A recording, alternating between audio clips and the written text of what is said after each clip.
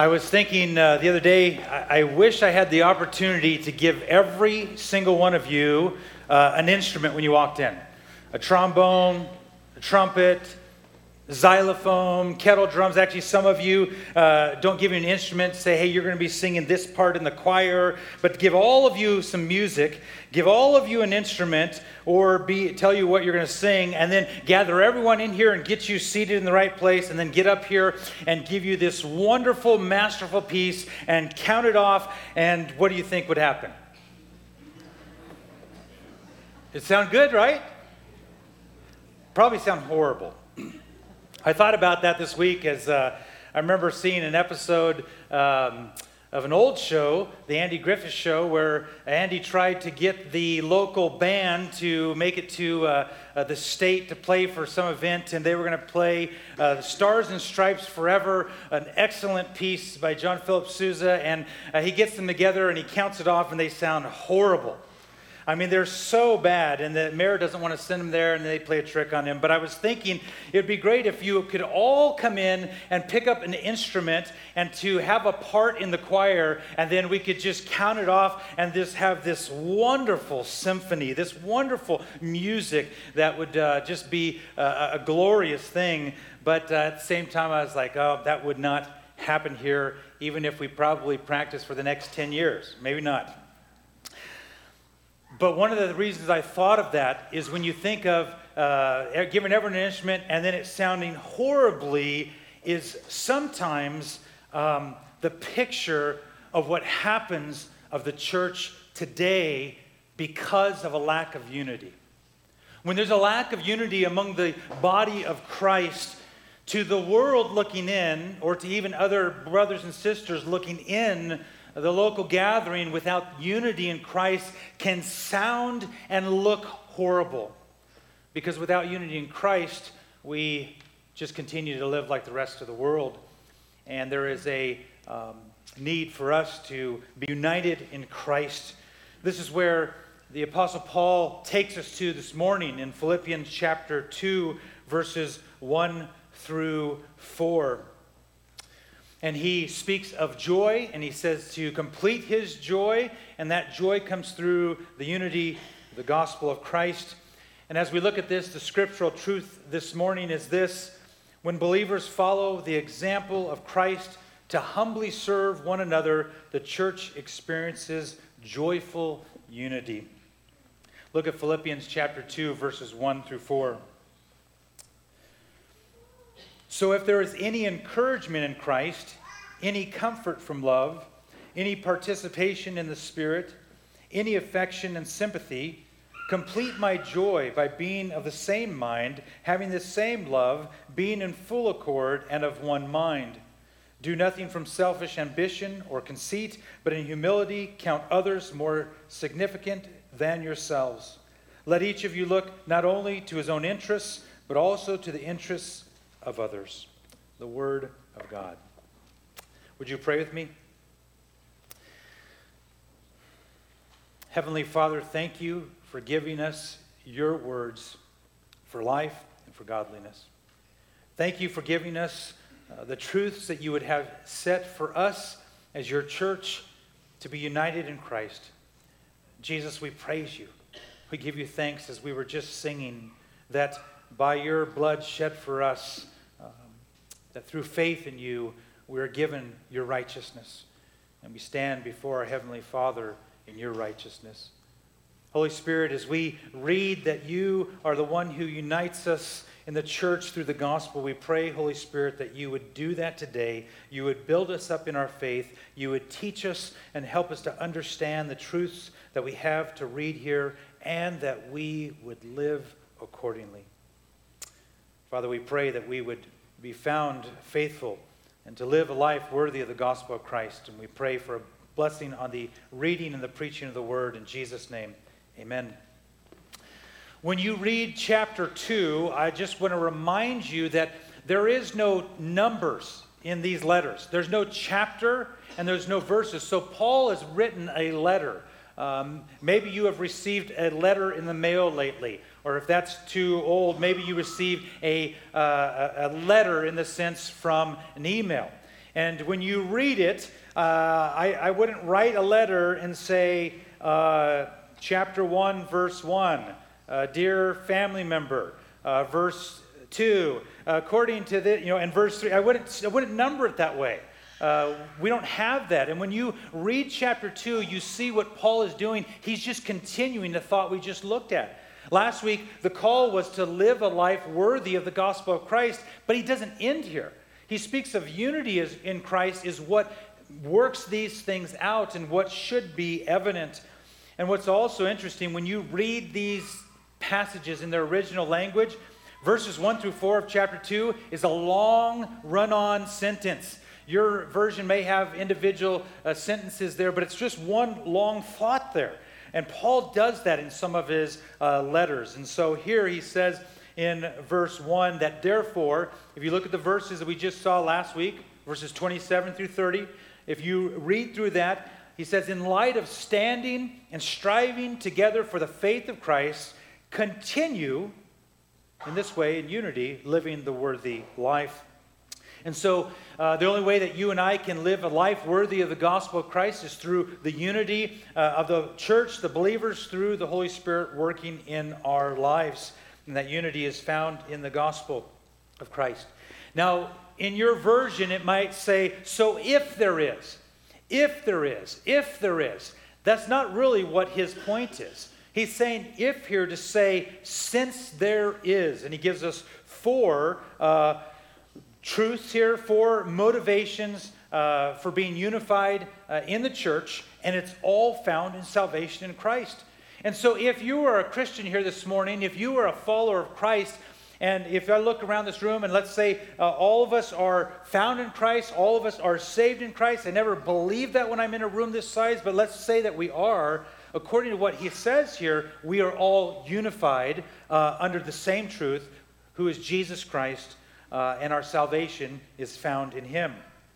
So let's look at these four in verse 1 here. He gives us four motivations why there should be unity in the church. And at first when he says, instead of if there is, it says really, since there is encouragement in Christ. That's the first one. Since there is encouragement in Christ. Well, what does this mean?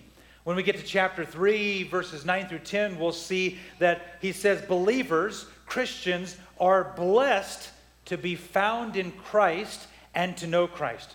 You are blessed if you are a Christian, if you are saved because you are in Christ. Christ is in you and you know him. You can have a personal relationship with God. You don't worship him at a distance like he's an idol because you are found in Christ and Christ is in you. This is the blessing for the believers. Also, if you read what we read last week in verse 29, for it has been granted to you for the sake of Christ, you should not only believe in him, but also suffer for his sake. We saw last week that it is a blessing for the Christian to not only be granted the faith to believe in Jesus, Ephesians chapter 2, but also to suffer for the name of Christ. And so he says, since there is encouragement in Christ, there is nothing else that can give us greater encouragement than being saved from our sins and being set free from the shackles, the chains of sin, to be given eternal life, to know that we deserve the wrath of God. I mean, think for just a moment of God's wrath. God's wrath upon sin. God's wrath meant for you because you've sinned against God, because you've been born with a sin nature that was passed down. God's wrath upon you, if you let that just sink in for a minute, when you look to the cross, you say, oh, the mercy and grace of God. That he would forgive me, a sinner, a great sinner. And so when we look at these truths of what Christ has done, that he would die, that he would shed his blood, that his blood would be poured out to forgive us of sins, that as he hung on the cross, he would take the wrath meant for you upon himself, and he would bear that weight. It's staggering to think of that truth, that Christ loves me so much. And with that, the joy that not only we are forgiven of our sins, that our guilt and shame is taken away, but that we also, through Christ, conquer over death. I mean, we are facing death every single day. And it would be one thing to be forgiven at the cross of our sins, but if Jesus was still in the tomb, you would all still die. Forgiven by faith in him, but if Christ had not risen from death to life, we would all go to the grave and we would all stay in the grave. But Jesus Christ is risen from death to life. Amen? He is risen.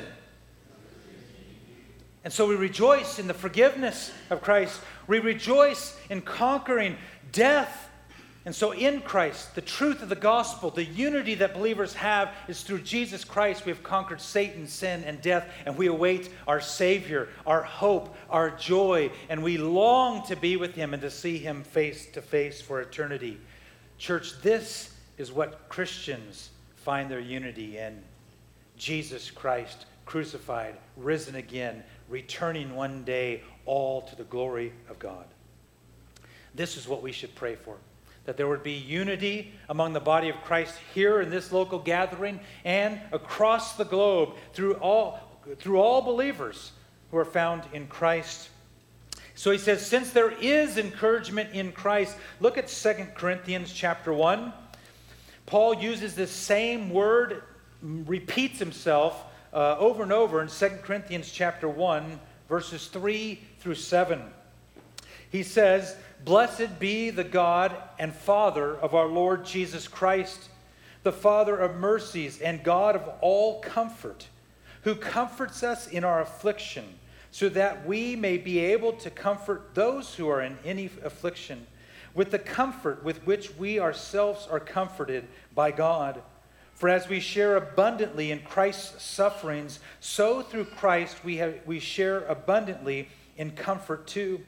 If we are afflicted, it is for your comfort and salvation. And if we are comforted, it is for your comfort, which you experience when you patiently endure the same sufferings that we suffer. Our hope for you is unshaken, for we know that as you share in our sufferings, you will also share in our comfort. This is what he says in verse 2. He doesn't say if there is. He says since there is comfort from love. There is comfort. There is a shared love and care is what this means here, that the church has for one another because we find that in Christ's love and his care and concern for us. Jesus told his disciples in John 13, he says, a new commandment I give you, that you love one another just as I have loved you, you also are to love one another. Look around those who are in this room. You know some of the people in here. Look around. And some people are like, I don't look around. Look around the room. See everyone in this room? I know that you don't know all of everyone in here. Some of you know everyone in here. Do you realize as a believer, the unity of the gospel is you're commanded by Jesus to love one another as he loves you? Can you truly look around the room and say, I love that person as Christ loves me? The difficult part, because of sin that we still battle with, we can look at another brother or sister in Christ and say, I don't love them. They've wronged me. They've hurt me. They've done this. They said that about me, and I am not going to forgive them. That's completely opposite what Jesus says, a new command I give you. To love one another as Christ has loved you. To love God, to love the body of Christ. So much so in the same way as we'll read next week in verses, I think, 5 through 11 of chapter 2. Christ loves his people so much that he died and suffered. He humbled himself. And that's the call, that you are to love one another among the body of Christ. The third truth he lays out here, he says, since there is encouragement in Christ, since there is comfort from love, the third thing it says, since there is participation or fellowship in the Spirit. It's this word koinonia that we get the word fellowship or partnership, participation. But the key there is look at that. Highlight that, circle, and underline Spirit. Speaking about the Spirit of God, the Holy Spirit, as Ephesians tells us that when we are saved, we're sealed by the Holy Spirit. God, the Holy Spirit, dwells in your life after you have come to a point of faith in Christ for salvation. And you're sealed for that day of redemption, that day for eternity of being with Christ. But there's a key thing here, is because some of us, again, struggle with loving our brothers and sisters in Christ. Some of you may have changed churches over the years because someone offended you, because a church did something. And so there is an angst that you still have, and it's very painful to even think about it at this moment. You need the Holy Spirit to put in your heart a forgiveness towards those brothers and sisters in Christ, because you may go, there's no way I can forgive them. If you knew what they said to me. What have you said to the Lord God Almighty? How have you sinned against Him? Think about how you've been forgiven. The call is that we would love one another and we would have this fellowship through the Holy Spirit. In chapter 3, when we get there, we'll read that the Apostle Paul says that we worship God by the Holy Spirit in us. And the Holy Spirit helps us in our weakness. Are any of you weak spiritually? Like, I'm putting up both hands. Maybe you guys are all more stronger than I am. But it's like, Lord, I need your help because this is a weakness. Sometimes we don't even see the weakness spiritually in our life. Maybe the Lord brings someone in your life to point that out. Instead of saying something back to them or not even want to talk to them again, maybe, Lord, thank you. Thank you, Holy Spirit, for revealing that to me. Romans chapter 8, verse 26, the Apostle Paul writes, likewise, the Spirit helps us in our weakness. For we do not know what to pray for as we ought, but the Spirit Himself intercedes for us with groanings too deep for words. Have you ever tried to pray for a brother or sister in Christ and you so struggled with that? You didn't know what to pray, or because of past things, you really didn't want to, but you're like, no, I'm supposed to. The Holy Spirit can help. When we don't even know what to pray, the Holy Spirit prays on behalf of us. And we must thank the Lord that He works in us through His Spirit. And so Paul says back here in verse 1, since there is encouragement in Christ, since there is comfort in love, since there is participation in the Spirit, he says the fourth thing, since there is affection and sympathy. Two words here that are key. This word affection, this word in the original Greek is like splachnon, something like that. Just make the sound when you say it. It has to do with your bowels, your guts, but these feelings inside of you that you can be so passionate about something, it like comes from inside. This is what he partners with this word sympathy, which means to have this compassion towards another person.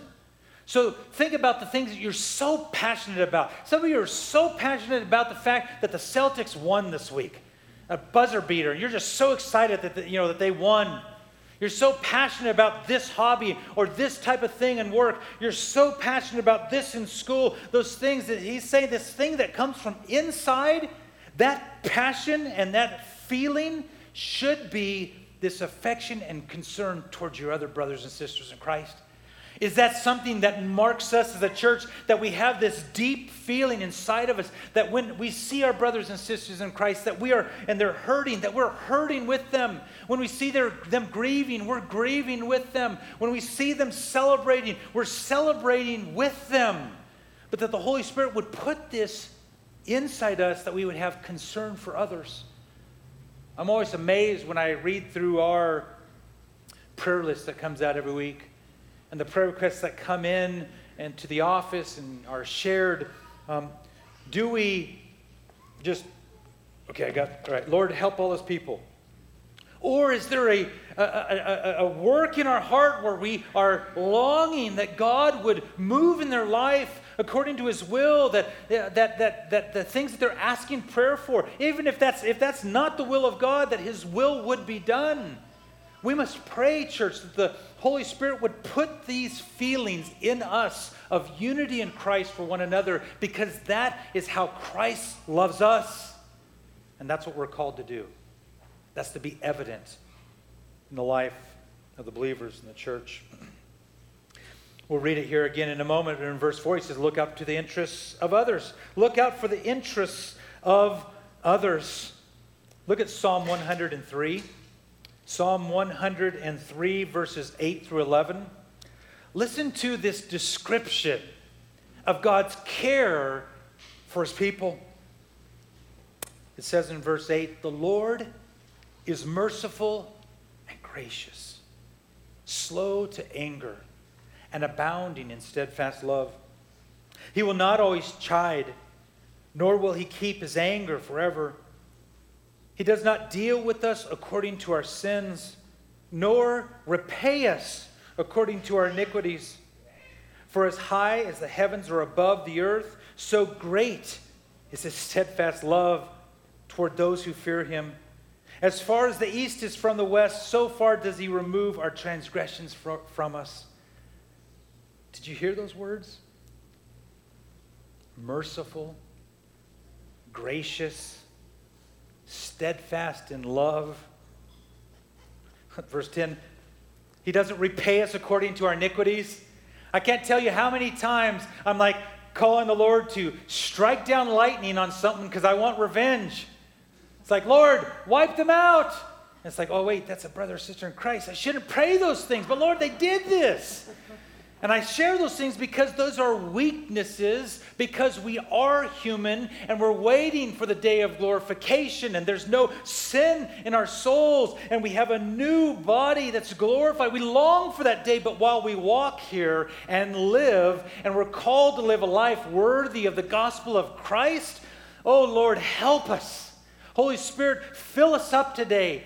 Give me the love for one another as you have loved me. This is what Paul is crying out and begging and pleading with the church to be found faithful to do, to live a life worthy of the gospel of Christ. And just think about this. If the rest of the world sees that in us, how much more appealing the cross is to them.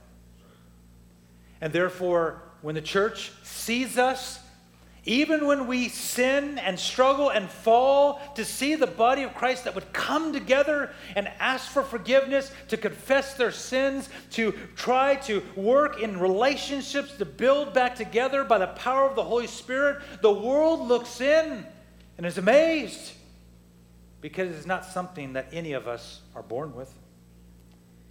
In verse 2, he says this, complete my joy. Again, he talks about joy throughout this letter. He says, complete my joy after these four truths by being of the same mind, having the same love, being in full accord, and of one mind. I think about joy, and I think about the fact that things of this world, which we seem joyful in, fade quickly. And I see this all the time when children buy toys. I can think back to myself wanting to buy the next toy, wanting to get the next thing, and you go to the store and you just walk the toy aisles and it's like you're drooling. You're like in this daze, oh, if I only had that. If I only, and you go on. Or maybe for some of you that are older now, it's not toys, and you're going to the store to look at a new hunting rifle. Maybe it's going to something else for a hobby that you like. Maybe it's whatever it may be, and you long for those things and you begin to save. Some of you know what I mean. You begin to put some of that money aside, and you wait, and you wait, and you wait, and you finally come to that day, and it's like this joy of like, yes! Or you're ordering online. Oh man, it can't get, I'm going to pay the 2-day extra shipping just so I can get it here faster. And you get it, you try it out, you have some joy with it for a while, and then it's like not too long before you're like, oh, I need an upgrade. I need to get that thing else, because that's going to help enhance this. This is going to help in this area. And then he's saying, make my joy complete. It's like, wait, we can have complete joy? Yes, this is what he's writing about. Your complete joy is found in Christ and in nowhere else. Test it out this week. Look at the stuff you invest your time and your money and your energy in. Is it bringing you ultimate and continual and everlasting joy? Or do you need to refocus and go like, oh, wait, maybe this, not that it's bad, But I'm trying to get joy out of this. And know this, you can strive to try to get joy out of a relationship. And many times, and maybe not many times, all the time, relationships can fail, or they do. And so the joy that you had can drop through the floor. That's why Paul says your joy should be and only found in Christ, which is never ending and everlasting. The Apostle John wrote to the believers, the young early believers in 3 John. It says in verse 4, I have no greater joy than to hear that my children are walking in the truth. I would say that is a very good statement. Throughout the years, hearing parents and grandparents talk about their children and their grandchildren following Jesus Christ and walking a life worthy of the gospel, and you just see the joy on their face. And then there's others who say, Pastor, please pray for my child, pray for my grandchild, because they're not following Jesus. They're far away, and you see the pain and the grief on their face. Apostle Paul says, complete my joy, being of the same mind, having the same love, being in full accord and in one mind. I was thinking of some moments here at this church in the last 4.5 years, and in the last church that I served at for 8 years. Moments in which the church had planned or prepared something to serve one another. And coming to that, showing up at something where the body of Christ was coming together to serve one another, and the joy that I had, because I came thinking, I'm going to have to do this and this, and I'm going to do all this, and it's like, Pastor, just stand out of the way, get over there. And watching the body of Christ serving one another, watching the body of Christ loving one another, there's a great joy in that. I pray that the Lord would continue to build the unity in the body of Christ at this church, and that there would be joy that is abounding because we are loving God, we are loving one another and serving one another. He says, be of the same mind, be of one mind. Verse 27, he had said he'd hoped to see them with one mind, striving side by side for the faith of the gospel. We saw last week in 1 Corinthians chapter 1, verse 10, he writes to a church that is not living like the church, but living like the world. And he says, I appeal to you, brothers, by the name of our Lord Jesus Christ, that all of you agree and that there be no divisions among you, but that you be united in the same mind and the same judgment. Churches never have division, right? Churches don't ever have disagreements, right? Churches don't fight, do they? People don't divide and get upset and argue with one another, do they? We chuckle because it does happen. I remember a church I served at years ago. It wasn't even a week and a half before I was learning about the history of the church, and I was serving as an associate, and they told me about that night. Like, what's that night? I was sharing this with the evening service last month, where the church had some prime property, and there was a all-church meeting, and it was set on an evening, and it went into midnight. And after midnight, and the church that gathered just like this, they're fighting and arguing over, should we build this building and rent it out so we can pay off the loans of all this property, or should we sell it now and use that? And there was a fight that went on and on and on. Unloving words were said and unloving actions, in which what ended the meeting was one woman sitting behind the pastor's wife and was so angered at something the pastor said that she took a hymnal and hit the wife in the head so hard. You might chuckle at, you think that's funny, but it caused brain damage. He never served another church again. There was years of trying to bring peace, and people would not make peace with this pastor and his wife. We're called to love as Christ loved us. And there are problems that arise among the local gatherings of Christ, always. Unsaid things. People talking behind one another's back. Gossiping and lying and slander. You say, no, not the church. Yes, in the church. That's why when you read 1st, 2nd, and 3rd John, John calls the church who still battles with sin to love as Christ loved us, to care for one another as Paul calls the church to care for. And so he says, have the same mind, be of one mind. And what that leads into is what we see next week in verses 5 through 11. He's going to say, have the mind of Christ. Have this humility in your life as Christ did, who humbled himself and went to the cross. That's the example that he gives. And so you can be reading ahead of time to look at that. The Apostle John wrote in John chapter 15, Jesus said this to the disciples, no longer do I call you servants, for the servant does not know what his master is doing, but I have called you friends, for all that I have heard from my Father I have made known to you. He calls them friends. Again, this picture of the relationship that is to be among the body of Christ. And I know that we can use this excuse sometimes. I love my brother and sister in Christ, but I don't have to be friends with them. You ever heard that before? I can tell you there's still something there.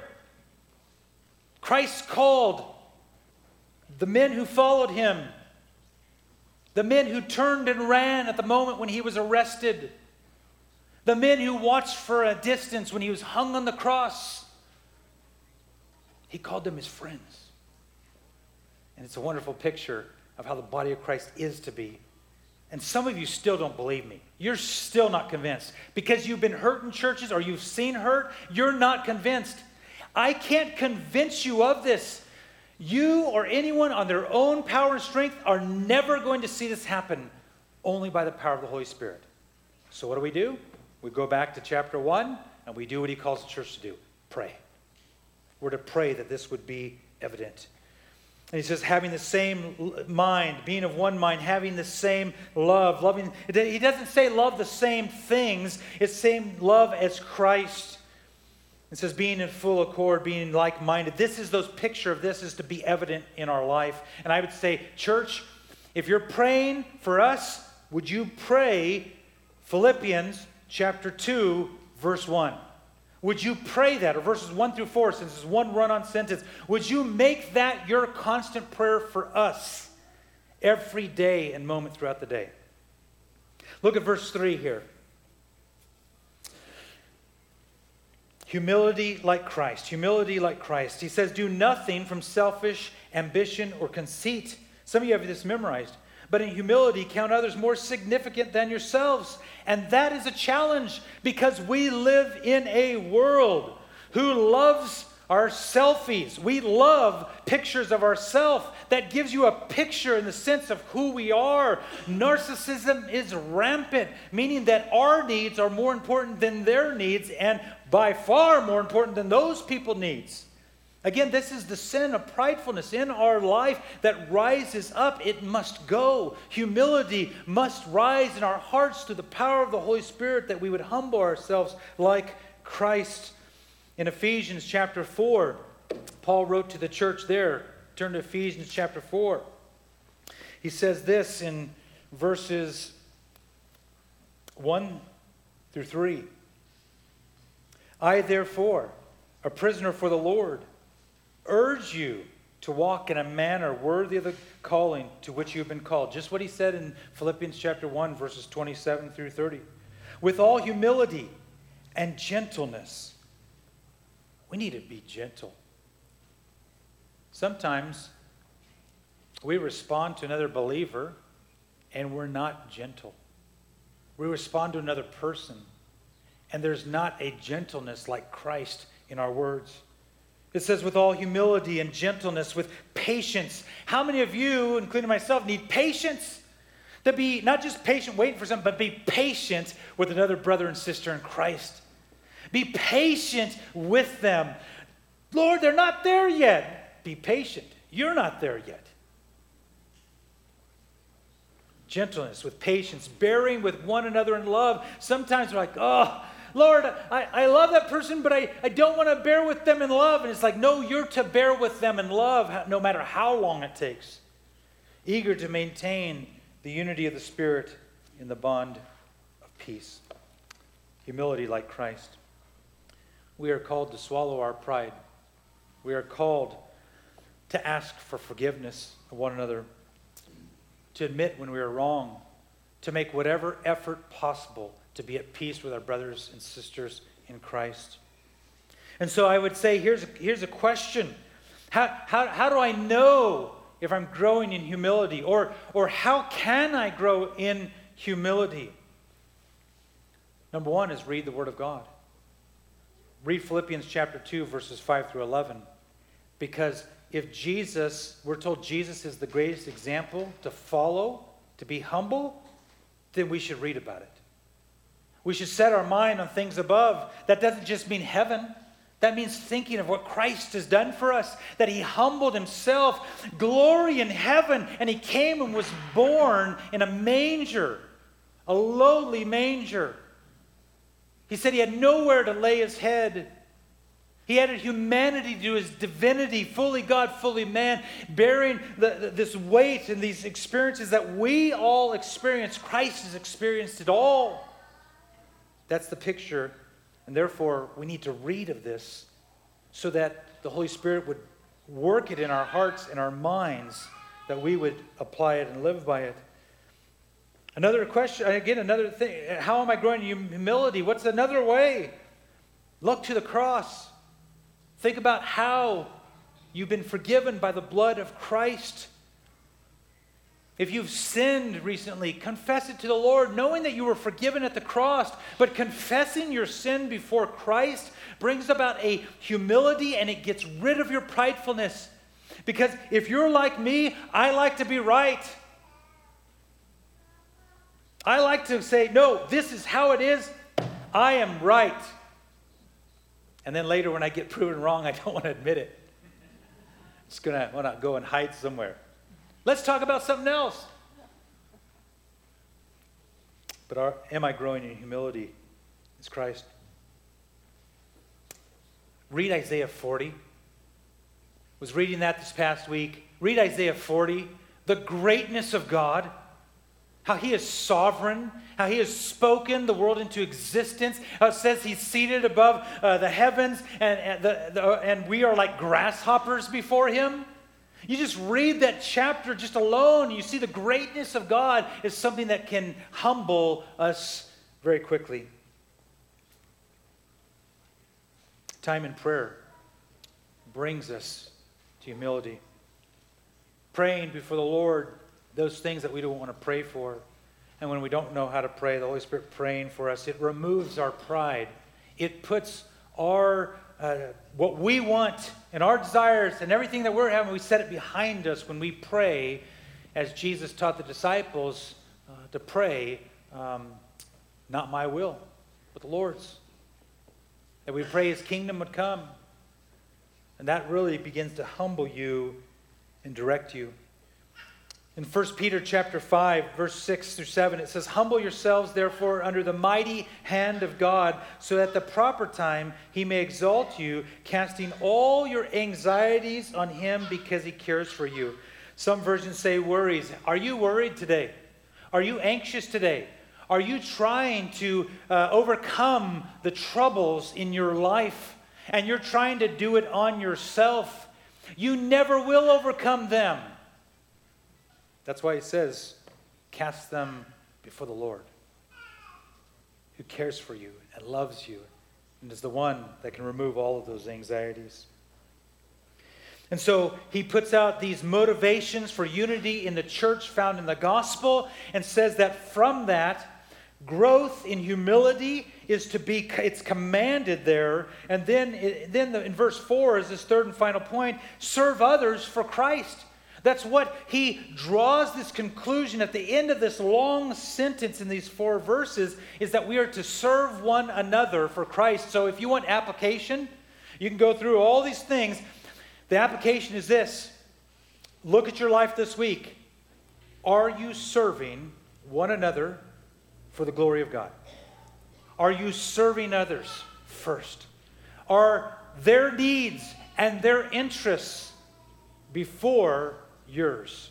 Because he says in verse 4, let each of you look not only to his own interests, but also to the interests of others.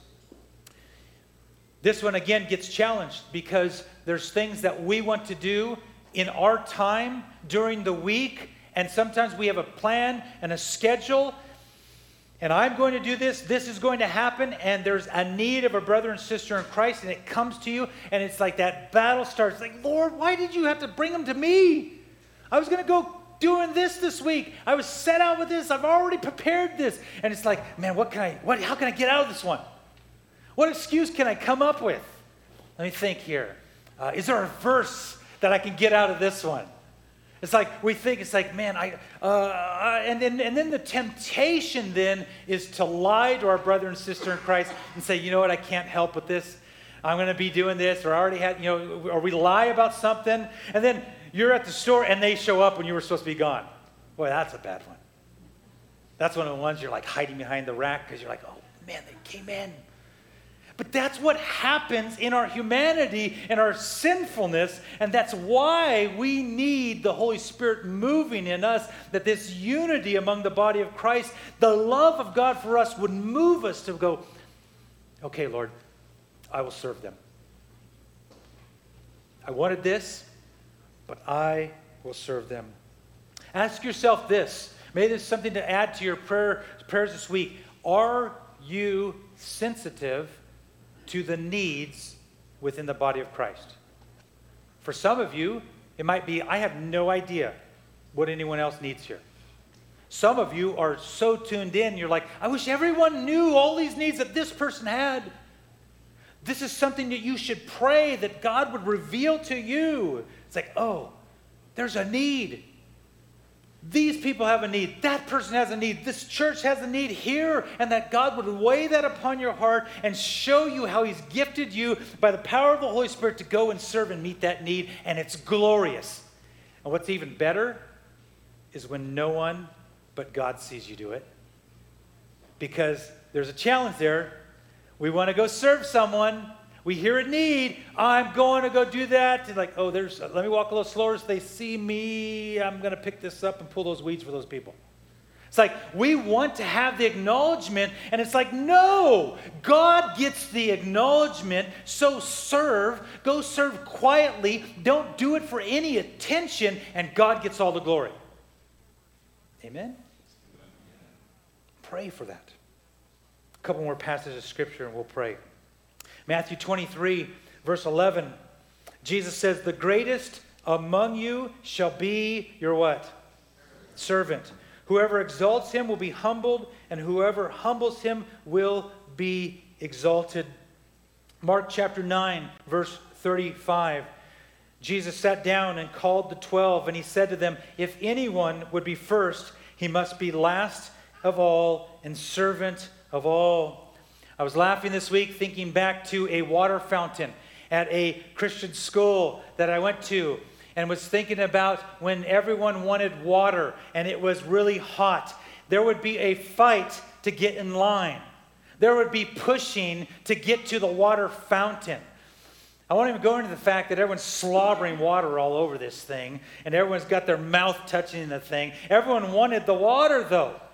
And then you get the person up there that sits there, and they're just drinking water for like 5 minutes, and everyone's like counting 1, 2. They're doing the tap thing. If some of you know what I mean, the 1, 2, and it's like they don't care. And I was thinking about that this week. It's like, man, how many times do I want to jump in first? I want my water first. I'm more thirsty than you. I want this before you because I deserve that. Mark chapter 10, verse 43, Jesus says, but it shall not be so among you, but whoever would be great among you must be your servant, and whoever would be first among you must be slave of all. For even the Son of Man came not to be served, but to what? Serve, and to give his life as a ransom for many. Again, pray that when a need arises, that we are called to serve and to love one another. It's like, oh, no, I have a hangnail. I need to go deal with this. Pray that would come, that wouldn't even be anything that comes to our mind, but that it would be a love for those people. Romans chapter 12, verse 10. This is an amazing verse here. The Apostle Paul says, love one another with brotherly affection. And then he says, outdo one another in showing honor. Is that something that marks the gathering of believers here? Do we try to outdo one another in showing honor? Again, we honor God and Christ more than anything. But do we have that type of way of serving one another that we want to honor a person more than we want to receive that? Again, at the beginning, I said it would be great if I could give all of you an instrument or give you a score of music and have a symphony and orchestra and have a choir and just stand up and direct and be kind of laughed about. Like, that wouldn't happen here. It'd be horrible. But to think about if you have that. I was listening to a piece of music yesterday. I was playing it for my family. And when you hear all of the instruments playing in perfect harmony and perfect timing, and then in the middle of the song, the choir came in, and it was this song about the return of Christ. And I was listening to that. I was just so amazed. And I was like, that, for me, as I listen to that, is the description and the picture that the Apostle Paul gives of the body of Christ, who's united in the gospel of Christ, who's living a life worthy of the gospel of Christ. And Jesus Christ is the great conductor of the church. And he is the one directing all of the lives of his people for his glory. And it sounds glorious. That is what I ask you to pray that God would do according to his will in our lives as we gather for the glory of Christ. Would you pray with me? Heavenly Father, we thank you that you have a perfect plan, you have a perfect will, and you will accomplish every single bit of it. And that you accomplish your will and plan to save sinners like us. And that you do a work of transforming and changing our hearts and giving us the gift of faith to believe the gospel of Jesus Christ. And I pray, Father, that we would be found of living a life worthy of the gospel of Christ. Father, for any in this room who are not or have not come into this place and they're not believers, I pray that today is the day of salvation, that today, even at this moment, Holy Spirit, open their eyes to the truth of the gospel, give them the faith to believe that they would be saved by your work, all to the glory of God. Father, help us in our weakness. Holy Spirit, help us because we are weak. Help us to have a regard and love for the body of Christ because you gave your life for the church. May you be glorified in the words that come from our lips. In Jesus' name, amen.